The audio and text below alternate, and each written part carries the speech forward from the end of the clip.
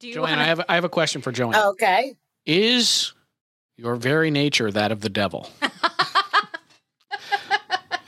I mean, it's devil-esque. Devil adjacent.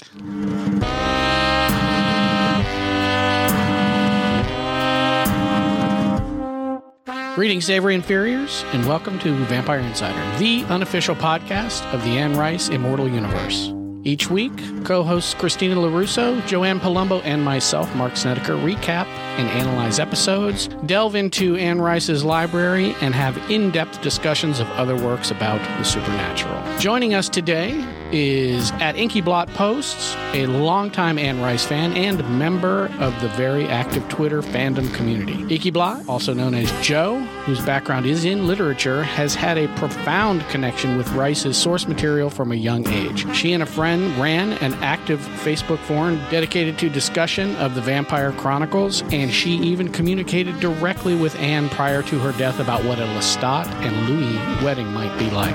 Joe is a show superfan who has met several of the actors, including Asad Zaman and Sam Reed in Paris, and Joseph Potter, who will be playing Nikki in Season 2. We are so grateful that she agreed to join us on today's episode, in which we are going to be discussing authorial intent and the reading and viewing experience.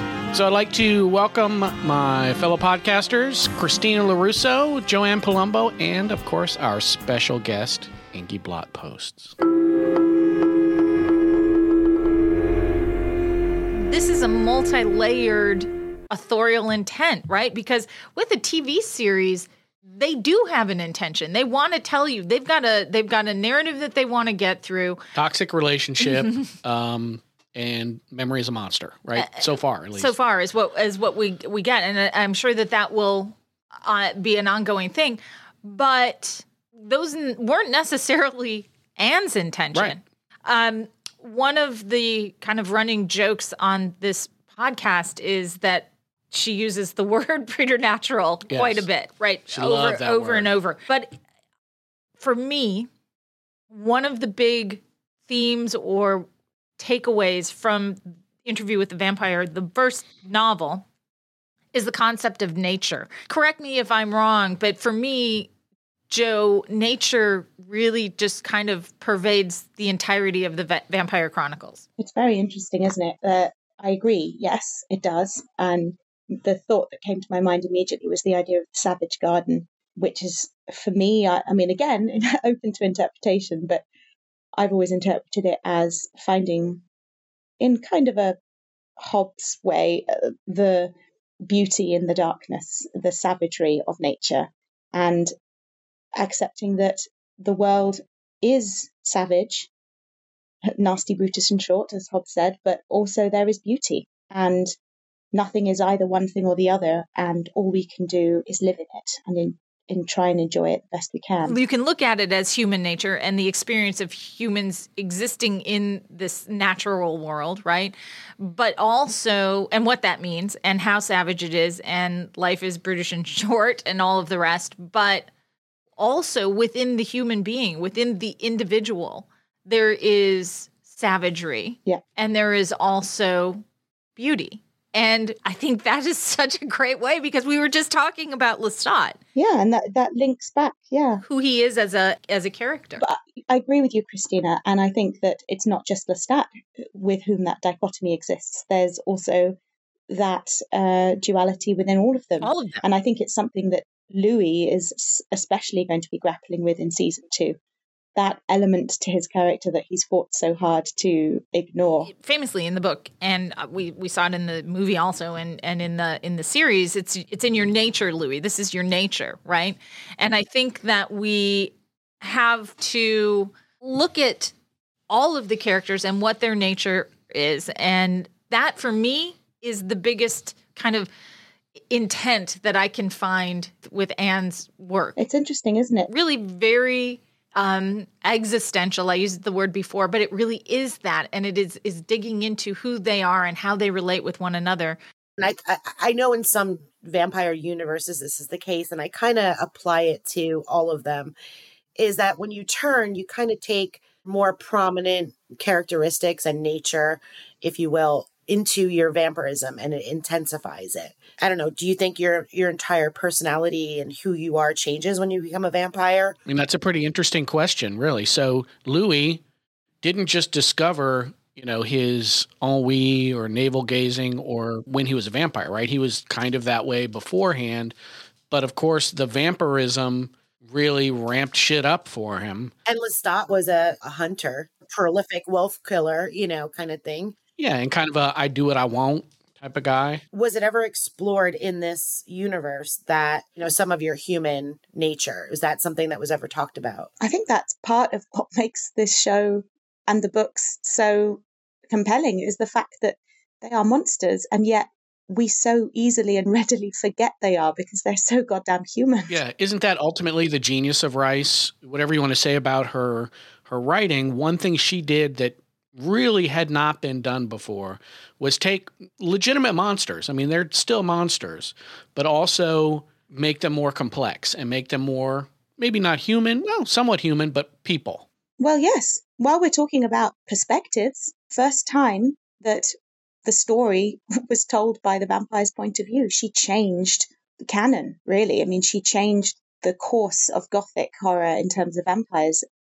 I'm a true believer that, all the things that came afterward, the vampire as the tortured hero, the one who grapples with all of these concepts, because I suppose they have still vestiges of who they were before. We've talked about this multiple times. And in fact, in the initial discussion that we had about the book, we said that she is the first one who stops us as the reader learning how to solve the problem of the vampire, because the vampire coming into town is a problem. It's the same year that Stephen King published Salem's Lot. She published Interview with the Vampire. Salem's Lot is all about how do we solve this problem, because now we've got vampires. Yeah, it's an infestation, not a visit. And then her thing was like, who cares about what the humans around think? You don't ever really worry or learn what the humans are how they're experiencing the fact that vampires are living on Rue Royale. Yeah. You do get that a little bit in the show, and I guess you do get it in the book where you get the slaves' reactions. But might have been a pretty good early 80s sitcom, though. But you don't really, it's really not the focus of how to solve the problem of the vampire. It's really how hard is it to be a vampire? What does it mean to be a vampire? What is that vampiric nature, and what does it mean? Circling back to authorial intent, though, if nature, as I suggest, is a topic, a theme that is a part of her intent to explore. In the book, what does nature mean? You're a blood drinker. You have practical immortality. You are stronger than you were, stronger than anyone around you except other vampires. You have limitations, like you can't go out in the daylight unless you have a big gallon of milk with you. You need to sleep during the day, etc. So that's the nature that you're given. You can't do anything about that, really. So that's what you think. I think so. Rice's intent on nature is for in the Vampire Chronicles, right? And then when he says it's your nature, Louis, right? And that's Lestat. Lestat is the voice of kind of the naturalistic fallacy, right? This is how you were born. This is how you were changed. This is who you are now. Embrace it. Forget about, whatever your moral qualms were. Just be vampire. Embrace it. Embrace it. All right, Joanne, same question to you. What do you think Rice's intent if talking about nature, when she talks about nature, what does she mean by nature? Very simple. They're cold-blooded killers. I think they have to be killers, but especially with Louis, he can't do it cold-bloodedly, and that's the key tension. But that's why Lestat said to him, it's your nature now, Louis, because Lestat, at the end of the day, I believe, is a cold-blooded killer. Yes, there's other layers to him, of course, but when you strip everything back, he has to kill. He doesn't have to kill. He chooses to kill to survive. He could easily just drink and not kill, but he plays with his victims. He's sadistic. I love him. To me, that's That's what that moment meant. And that's what I think the nature is of a vampire is they're killers. Okay, so Joe, same question to you. When she uses the word nature, what do you think her intent of nature is? How did you read nature? I think for Louis, one of the key things he struggles with is having two natures at odds within himself, the vampiric nature and then the human nature that he still maintains. If I'm saying Anne has an intent and she's going into it and she wants us to take something away from nature, I agree with you. I think that it is to do with grappling with your humanity and then also something darker, like a darker force that's in it. So there's a tension between good and moral and a part of society and working within, so that part of a nature, like a good side. And then there's maybe an antisocial or an outsider nature that's at odds with that. And that to me is the vampire, right? That, she's writing about vampires and it is a vampire story. So you can approach it and perceive this as it's a great vampire story. It's a great Gothic story. But then you can, I think a lot of literary critics over the years have looked at her work and said, this has some messaging in here that's important that talks about the outsider. And I think that she herself has mentioned that vampirism is a good way to, she says, the perfect metaphor for the outsider who is in the midst of everything yet completely cut off. Whether or not that was her intent going in, whether she sat down in her grief to revise this short story and say, I'm going to write about the nature of vampires and or the nature of humanity and the darkness that can also exist at the same time that there is a light in an individual, or if that upon with the distance of time and writing more of the chronicles that she was able to say, and seeing how her work was received and what people took away from it. Because people are very vocal about her work and what it means to them. Do you think that would have influenced her, though? Didn't every one of her actions after she published this say, I care about the way people see my books? Yeah. I think so. Well, and certainly around the Blood Canticle time, which is, we kind of joked about it before, but is true. She went to Amazon, I think it was on Amazon reviews, and people were giving some bad reviews. And she went and said, you're not reading this correctly. If you read this correctly, you'd have a different experience from it. But Joe, let me ask you this, because this is one of the things that you and I have talked about offline about this is did Anne write in service at some point during the tenure of her writing career? Did she start writing the chronicles in service to her fans? My feeling is that she loved interacting with the fans and she really loved what people thought and what they had to say and the things like that. But I don't know, my feeling is that perhaps the characters were too strong within her own mind. I feel like I think she had a very clear image of who her characters were, and I don't think actually fans could influence that. Maybe she got ideas from speaking about characters, and maybe those ideas came into fruition in her mind as she was answering fans' questions. Case in point, the marriage of Lestat and Louis.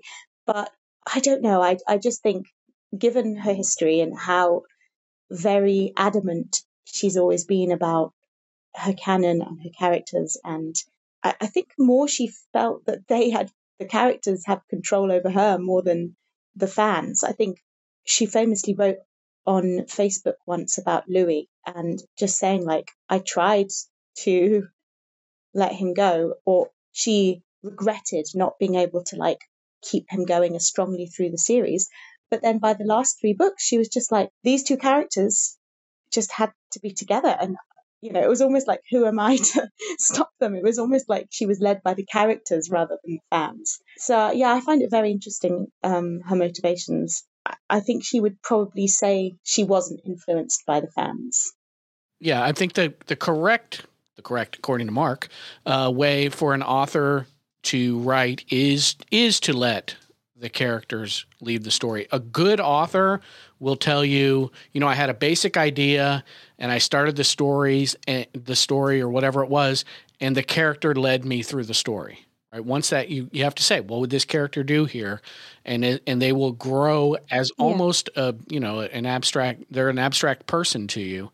And if you are writing, if you're trying to force an ending, for example, then you get Game of Thrones season 8, right? Or whatever. You just don't get great art, and it won't feel organic. It feels forced and trite. I definitely think she cared about how people read her work. Obviously, otherwise she wouldn't have gone on the war against fanfic there early in her career, which she ultimately kind of, embraced that community. My opinion of that actually is that she was never against fanfic for economical reasons or copyright reasons or anything like that. I truly feel like she felt such almost maybe too close a kinship with these characters. I think she truly felt that they were her. They were parts of her. And so other people taking them and making them say things and do things almost maybe felt like a violation to her. I think there was perhaps an element of that. And yes, in the last sort of 10, 15 years, she did chill out a lot, which was lovely. But I honestly don't think that her dislike of fan fiction was anything other than a personal, emotional response. I have the same view of it. And in fact, I don't blame her. I wouldn't know how, if I was an author, a published author, how I would deal with people taking my characters and making them do and say things, right? Because those it could be very personal. I would imagine that it is very personal. I think that some people are better at it than others. Some authors are better at it than others. Like Stephen King seems to be fine with people adapting his work however they want to do it. He says they'll either do a shitty job or a good job, but my book is still there. And the book is still there. And I think that that's something that, a lot of times we have to remember. I wasn't very good at remembering that when the movie came out. And I'm not a fan of the movie because Tom Cruise for me was just not the right. Let's not. I respect others who enjoyed it, but it wasn't for me. And I returned to the book. That was not something that I would rewatch. I didn't enjoy it. Now I'll tell you a different example where I love one of the adaptations of it, and I return to it frequently. In fact, this weekend Queen of the Damned. No, it's Pride and Prejudice, and I like the Colin Firth version, right? So I return to that version of the adaptation again and again and again, and the book doesn't even have to be there at this point. I can just enjoy that. So I completely understand and agree with what your point is, Mark, about the book still being there. Okay, do we feel like we've talked through this enough? You're the boss. Do what you want.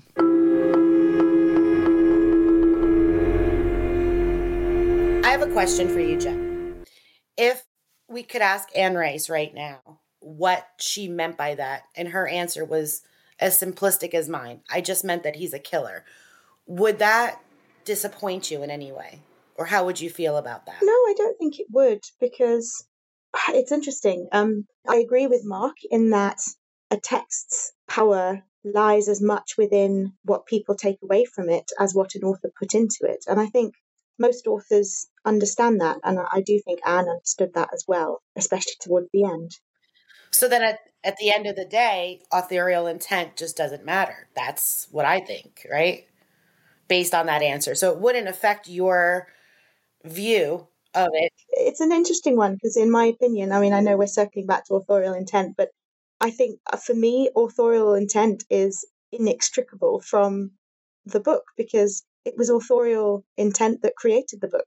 The intent was to write a book and the intent was to write the words that were written. So authorial intent is in every single word we read. I don't think we can ignore it any more than we can not look at the book when we're reading it. What we're getting to beautifully here in a very organic way, and I was going to cut this all out, but now I'm going to keep it all in, is the death of the author. Joanne, you're really essentially describing what that means. It's exactly what Daniel says in response to Louis's concern over how much of Claudia's story will be portrayed in the book that they're collaborating on. And he says, once the story is published, Daniel says, it belongs to the people who will be reading it. Now, I'm not quoting him directly, but really that's what he's talking about. You have no control over it once you put it out there. It is now belonging to the people who are perceiving it, going back to the idea of perception. This entire interview, in a very real way and in a way that is different from the book on the show, is very much a power struggle, because the interview is a much more prominent thing. Daniel is a bigger character. He's not just a device. He's actually he's a meaningful character in this version of it. And crucially, Daniel in this version is himself an author. I've done an analysis of his bookshelf and the names of his books that he's written. They're very interesting. Even some of them have blurbs on the back that are on his official author website. Yes, there is an official Daniel Malloy author website. But you're right. They're not just talking vampire to boy anymore. They're talking absolutely author to author. That is so significant. And so Daniel does say this to him. He says, once it's out there, that's it. And Daniel is an author. He understands how this is going to work.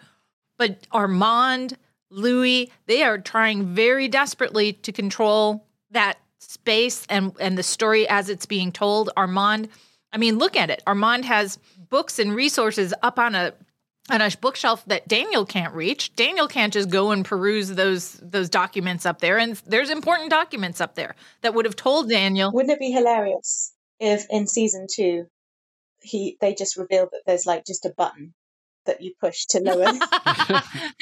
Right. I reject the fact that Louis can't reach them, because we know that Louis has hops. He can jump. Yeah, or just get that big strapping Eastern European guy to lift you up to the that you were feeding on earlier, lift you up to the shelves. But all right, so Daniel is saying this, and that is exactly what, Joanne, you were talking about.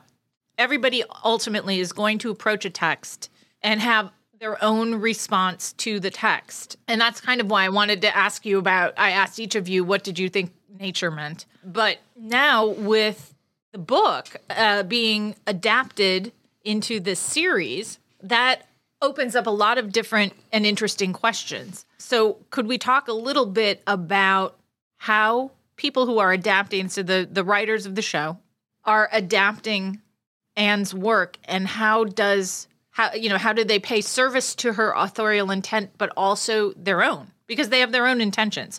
I remember when the show first came out, there was a lot of talk about would Anne have approved of this, right? Still is. Yeah, I know.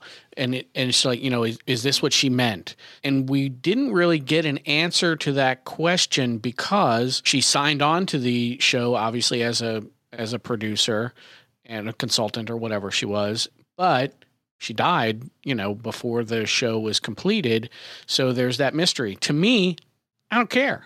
I mean, it's interesting trivia, but either the show is good or the show is bad. And obviously, I'm not a book purist in that sense, because it's impossible to do a chapter by chapter recreation of a book without having a terrible TV show. Also, it's not interesting, right? We have the book already. We don't need to people just want to say, okay, well, I just want to see them act out the book. And there are people who like that, in which, that's fine, I guess, but that's not how I see things in a proper universe. You are going to get departures from Anne's intention because you have another artist in the mix, right? Roland Jones has his own perspective, and he has to, otherwise the show will be terrible.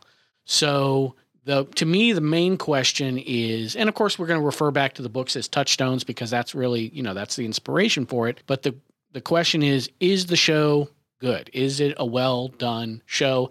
And is it self-contained? Because I do kind of have a problem with adaptations that rely on you having read the book to make any sense out of it. Like the David Lynch's Dune, right? If you watch that movie without having read the 10,000 pages that Frank Herbert wrote about it, you're lost. Yeah, that was me. Yeah, that's where that movie fell down, right? Now, I read the book, so I thought it was awesome. But I do recognize that that's not how... Of course I read the books, so please. Of course. But no, the reason he thought it was so awesome is because of Sting. Yeah, of course. Sting was amazing in that. But, if you have to have read the books to make sense of the show's probably not that great. right? It didn't do a complete job. So I think it's interesting for us to have rich discussions about the books and what Anne would have liked and wouldn't have liked. It's interesting, but ultimately it doesn't matter to the show itself. The show itself has to stand on its own. It's interesting because my initial reaction when I heard the show was coming out was, of course, one of excitement, trepidation, hoping, like you said, Mark, that they wouldn't make it a bad show. But I was also just terribly excited that there was a potential for it to bring a whole new generation of young people to Anne's work, to introduce people to keep her voice alive through the medium of a show. And I'm not saying that in the terms of just adapting the books directly word for word, which I agree is a completely terrible idea. But I do think that her voice is still present in the show. And I mean that in terms of the atmosphere, the questions that it asks, the characters that endure. I think one of the most poignant moments for me was in one of the behind the scenes interviews. Roland Jones was talking about the moment when Anne had been sick for many months, I think, with a series of strokes. But when they found that they got news that she died, there was a profound sadness, of course, on set. But also, he said a huge feeling of responsibility, because he was like, oh, now it really is up to us to carry on this legacy. All we can hope to do, he said, is to show Anne Rice and show Anne Rice's world to new people, and I think he said something along the lines of keeping her work alive in that way, of bringing new people back to the books through the show, and, you know, having it as this wonderful sort of circle. And I do feel that one of the things for me that has been the most heartwarming and powerful about the showrunners and their approach has been the regard they give Anne. I think they've said famously, like, they try and, it's almost like she was in the room with them, and they would always be thinking about, oh, what would she want? What would she decide? You know, so I think that's partly why the show works so well, and why a lot of people who loved the books were so relieved when it came out, because yes, there are changes, but they're all very much in service to the themes and the ideas in Anne's work. And that is due to the respect that they gave the original work and the authorial intent behind those books. So it would be really interesting for me to be able to ask Roland Jones that question, a question which would be, how far along in the process of all of this, like, what's the timeline when Anne passed away? And how much input did she have? How much did she know? Because I'm going to assume, I know nothing about television production or storytelling on a television show, but I would assume to some degree they know where these characters are going and what they're going to do with them multiple seasons ahead of, you know, kind of where they are, so they can lay groundwork for future things to happen, especially in an adaptation show like this. But I wonder how much she knew in terms of things they omitted from the book, things they changed from the book, things like that, stuff that was, you know, kind of true to the story. She must have been okay with certain things. I mean, the biggest, most glaring, obvious change is not only Louis being open somewhat, you know, as time went on, about his sexuality and who he is, versus in the book, like you said, Christina, it went from being subtext to being text. She had to have known that much. And also she had to have known the change of the timeline. In order to make Louis and Claudia black, they needed to be able to take them out of that time era of slavery and bring them into something where it made more sense.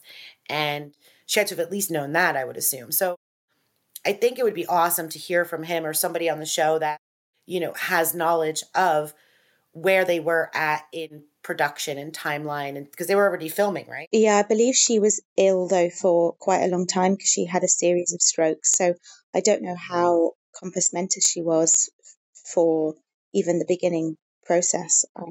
I'm not sure. What's interesting to me is that it illustrates, I know people who are, and I've read people who are who share this opinion, that they don't like the series because it strays in their mind too far from the book and too far from Anne's intentions. In fact, I've heard people talking about it and that it's just not gothic enough, that they've turned it into something that it wasn't in the book and that they enjoyed about the book. He punched through a guy's head in a church, killed 2 priests, and then proposed to Louis in front of an altar strewn with blood. How gothic do you want? I know. I don't know, maybe a bit more lace around the collar.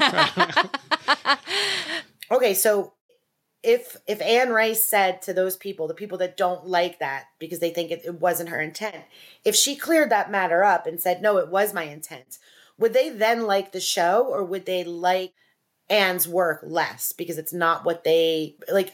I'm curious how much weight it would have. Does that make sense? That's such a good point, Joanne. And it actually reminds me of a quote that Anne wrote. I think it was one of the early books. But that idea of if you're asking, you might not like the answer, and also people putting their own interpretation onto things, and actually maybe that is the most valuable thing.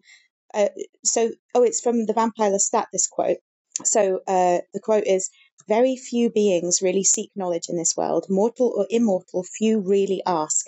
On the contrary, they try to wring from the unknown the answers they have already shaped in their own minds, justifications, confirmations, forms of consolation without which they can't go on. To really ask is to open the door to the whirlwind. The answer may annihilate the question and the questioner." There you go. Do you think that among the people who think that the show has strayed too far from Anne Rice's vision and books, that's maybe a bad thing, includes Christopher Rice? We can't possibly tell because I think he's got an NDA. After what happened with the film, with Anne writing that long thing about, Tom Cruise and all of this, I think they just were like, AMC were just like, do you know what? We're not even gonna. We're not running the risk. Yeah. What happened with Interview with the Vampire, initially the film, became such a, and hey, look, I'm still in Anne's original camp of he's not her Lestat. Eventually she liked him, so she said, and I don't know if I believe her, but I think that was a political and possibly business decision. But many people do like it. Here's the interesting thing about what Joanne was talking about there, and this idea that people ultimately, the author is going to write what the author is going to write.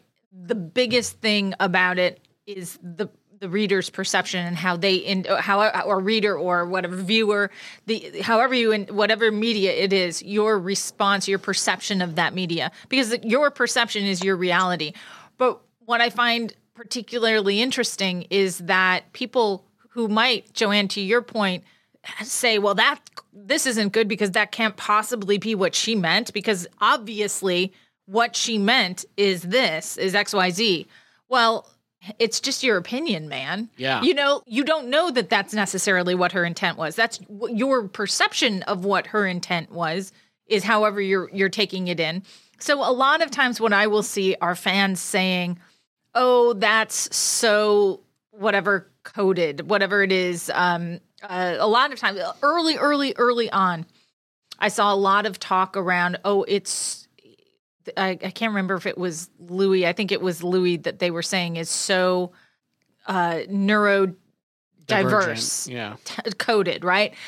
And that may be the case. It may not necessarily be my. This is a bad example because I do agree with that, but it could be that it's not the case, that isn't coded that way. You're only seeing it coded that way because that's the way you experience it. Somebody else might see it through a totally different lens.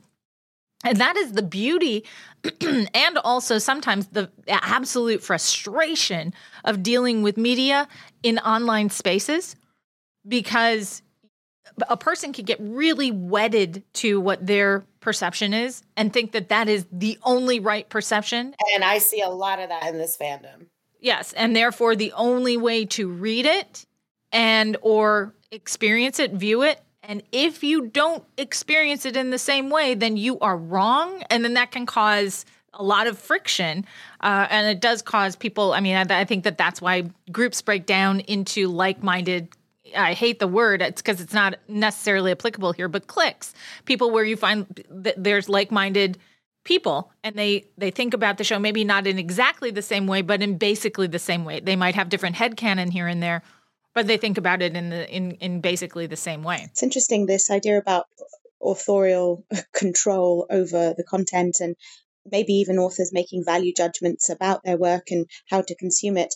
I'm reminded of the line Louis says in the show to Daniel, "You were not worthy of my story then." It's very, and then of course Daniel quips back, well, maybe your story wasn't worth telling. Right. And honestly, if you think about Louis, the point of this interview, all of this gets down to what is the story that they're trying to tell? And this is a big question for us as viewers. What is this interview about? And why is he telling it? Right. Louis says truth and reconciliation, but we all kind of go, okay, that's what you're saying, but what do you really mean? What is it? Right. What's the underlying real truth to this? Because I think everybody, even people who haven't read the books, are looking at this story and they have to come away with, and I think that the storytellers, the writers have done a good enough job of creating this tension. You have to come away with an idea of everything here isn't as it seems, and there is maybe a truth, but the truth is not what's being necessarily presented here, or at least not the whole truth. Again, playing with perception, Joe. You know, the more I think about it, the more I think that the death of the author is pretty much a central point of the show, not only about Anne Rice, but also it's, yes, literally, but also this idea of the death of the author. Louis the author, he got turned into a vampire, that's his death. So he dies in order to tell his story. But then also you have the disintegration of his narrative and of his memories. And that allows for such fantastic play on perspective, and this idea that even the story he's telling might end up not being the story in the end. So you have the death of the author in that sense as well. And then you have Daniel, who's an author, who is also dying. Yeah, I mean, it's a very rich, because there's authorial intent in the, I guess, meta sense of there's Anne, the original author, and her intent. Then there's the adapter's intent. Then there's the way that the viewers are perceiving the intent. But then there's also baked in, as you said, in the show, there's authorship. There's a body of work that Daniel has created as an author, and the stories that he's putting out there. Well, what's really Daniel's story, right? Like, there's just so much. There's so many layers to it. I've got 5 of his books here and what they're about. These are Daniel Malloy's books on his bookshelf, authored by him. So you've got Hate and Ashbury, which was about the hate, The Internet's Gavel, which is about the unregulated internet, A Shadow on the Skin, which is about the AIDS epidemic, and Under the Burning Sky, which is about the environment and acid rain. So yeah, you're asking what's Daniel's story? Maybe those books are a glimpse into it. I would love to read Hate and Ashbury, because shit went down there we have not remembered yet. That we don't know. I mean, he doesn't know. And I wonder, what'll be interesting is to see what gets fleshed out in season 2 about precisely that, San Francisco and his encounter with Louis. Once you're looking for ideas of authorship and books in the show, oh my goodness, there is a treasure trove. So you've got the books in Daniel's apartment. When you get your first glimpse of him on the sofa, there are books behind him, and the readable titles are Advice and Dissent and The Savage Garden. Those are the 2 books behind him on the sofa. And then, of course, there's books in piles around Daniel's apartment as well. Then you've got the books on his bookshelf with the titles that he wrote himself. Your story was not worth my story. Sorry, you are not worthy of my story then. And then when you first see Lestat from behind, you don't even see his face, but you do see he's holding a book, the Blue Book, which you guys already discussed in one of your episodes. And then, of course, you cut to Paul and his Bible, and Louis picks up the Bible and throws it at Paul. And then there's a huge amount of newspapers in the show and park benches. Just so many. And then somebody said recently, I think it was in one of the, on YouTube, one of the what they call it, watch-alongs, watch-throughs. Somebody was talking about newspapers piling up in the apartment during the Depression years. And it's an interesting way of showing that time is passing because, of course, newspapers are very much cemented in time and dates. But then Louis quoting Daniel's book, Haight and Asprey, back to him in episode 3, when Daniel confronts him about his inconsistency. Then you've also got, maybe it's a weak, tenebrous link, but Louis brings his nieces paper dolls made out of paper. In episode 4, of course, you've got Claudia's diaries throughout the entire episode, which, are books. Who cut out the pages, of course? There's another question we can talk about at some point. And then, of course, the floating bookshelves, which probably do lower at the push of a button, like the amount of minds that are going to explode when that happens in season 2. Why does she talk to the book? The book is my friend. The book is a book, of course. Possible link to Gabrielle there, her love of books. And then I had kind of a thought, I was kind of making notes about all these, and I was like, oh my God, Claudia becomes the book. The diaries are the only testimony left from her. So she's been reduced to just her words, just the book. And of course, when she goes off, when she leaves to go to university, she's found in a library.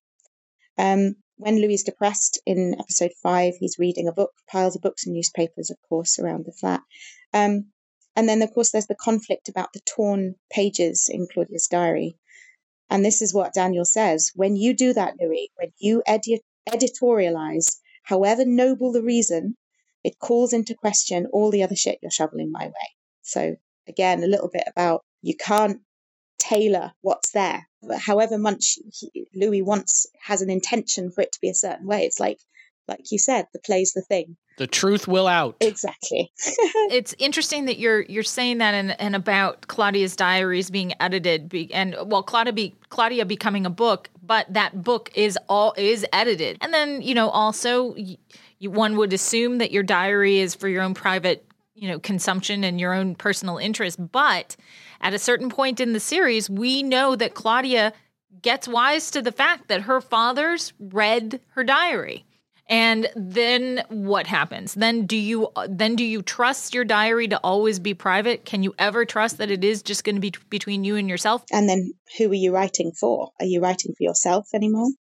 Or are you writing for an audience? Right, exactly. And then does your authorial intent change when you become aware of your audience? If you are writing in service to an audience, in this case, if Claudia now is crafting her diary, her journals in a way that she knows, well, people are going to read this, so I'm going to say certain things. Or she might not have been less guarded or say it a certain way, or her intention is to communicate a certain something, right? Or just to shit all over her dad. Yeah.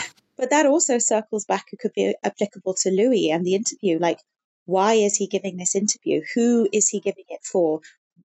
Who is he telling this story for? Is he doing it for himself? Is he doing it for the world? Is he doing it as a provocation? Is he doing it for Daniel? Yeah, well, and did you eat the baby? Was it raining? So was it raining? Was it raining? Daniel, as an excellent interviewer, and he clearly is, he knows that Louis is being, when you're first sitting down to interview he's trying someone, to guide the story. They're being he's being guarded. He knows. They talk about how this isn't in the agreement that that was at the airport. Armand when he's Rashid says that, and Daniel says, this is not. I don't work like this. I work best one-on-one, and he wants Rashid out of there. He understands that this is an environment that is being extremely controlled, and we see it. We see that literally Armand is controlling the environment, and Daniel keeps pushing away. Because he has the thermostat controls. Yeah. It's absolutely fascinating that you said that about Claudia. And yes, she's become a book, but she's not even allowed to tell her full story without being editorialized by both Louis and Armand, one ripped, one cut out with a ruler. But it reminded me of George Sand, who wrote, "We cannot tear out a single page of our life, but we can throw the whole book on the fire."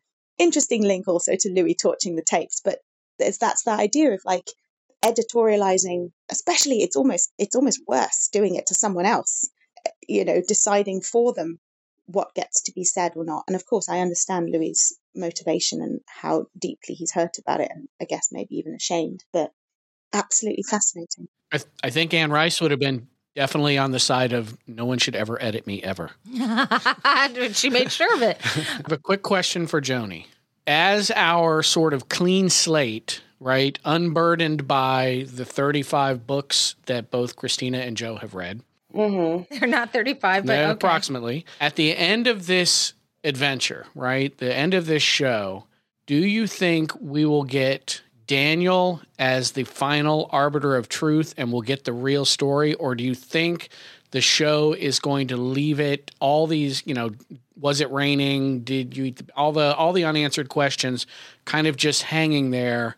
And it's up to you to figure out which thing you believe. Yeah, I'm going to go with more of the choose your own adventure type thing. I don't think we're going to get some answers to some questions throughout the whole series, but overall, I think I don't know if we're ever going to know why. I don't know if we're ever going to get a clear-cut, concise answer where people aren't going to go, well, they say that, but what they really meant was this. I don't think Daniel can be an arbiter of truth because it's been revealed in the show that he himself is an unreliable narrator. He doesn't remember his own story. Well, but yet. And that's interesting though, because I just had a thought. Oh no, here we go. God. Everyone, hang on. It's goddamn David again. Oh my God, I'm going down a rabbit hole. No, but we were talking about Claudia being edited, right, by Louis in the tearing out pages. I assume you're on board with me on this. Louis tore the pages out and Armand inside, like cut the pages out. Armand has the X-Acto knife, yes. Daniel is also edited potentially by Armand. Right, because he wipes his memory or whatever? Maybe. Yes. And potentially it was at his own request. And that would be critical. If Daniel asks him to do it, that says one thing. If Armand just does it, that means Armand, more and more I worry slightly because Armand is my little pet. I worry that they might paint him just as the villain, like full stop, this is the bad guy, and everybody has to line up against the bad guy. I hope that they don't do that. I hope that they allow for his complexity to continue. But if it is revealed that he is really the mastermind trying to control everything about this narrative, that makes him, again, more like slightly less I don't want to say sympathetic because he doesn't need sympathy. I agree. But do you know what I mean?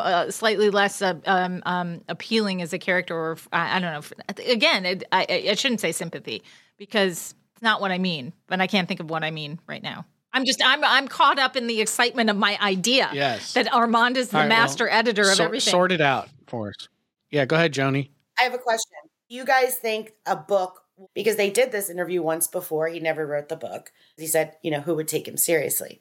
Do you think at the end of all of this, an actual book will be written? Because it wasn't before. It again begs the question of intentionality. What is Louis' intention? Is he intending to actually write a book? If so, why?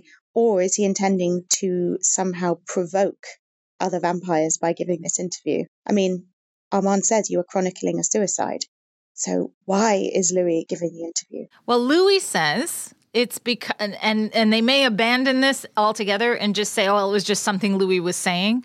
But Louis says it's to do with, sort of the great conversion, right? And that with our book, we've got to alert people. People need to become aware of this.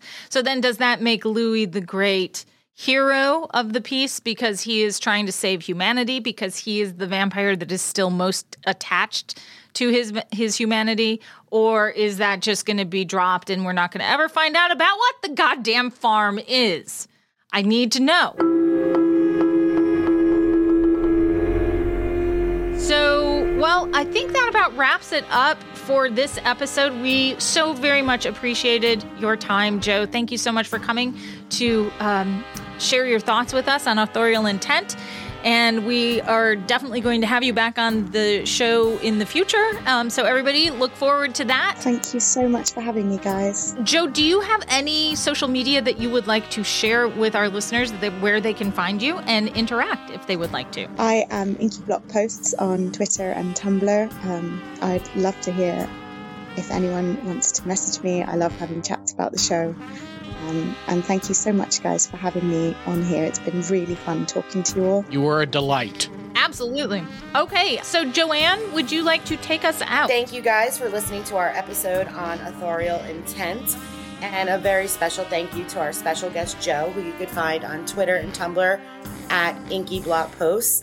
You can follow Mark and Christina as well on Twitter. It's Mark Eats Peach, and Christina is at Christina Gen X, as well as our official Twitter account. Thank you all so much. Have a great night. Good night, Mark, and good night, Christina. Good night. Peace out, Cub Scouts.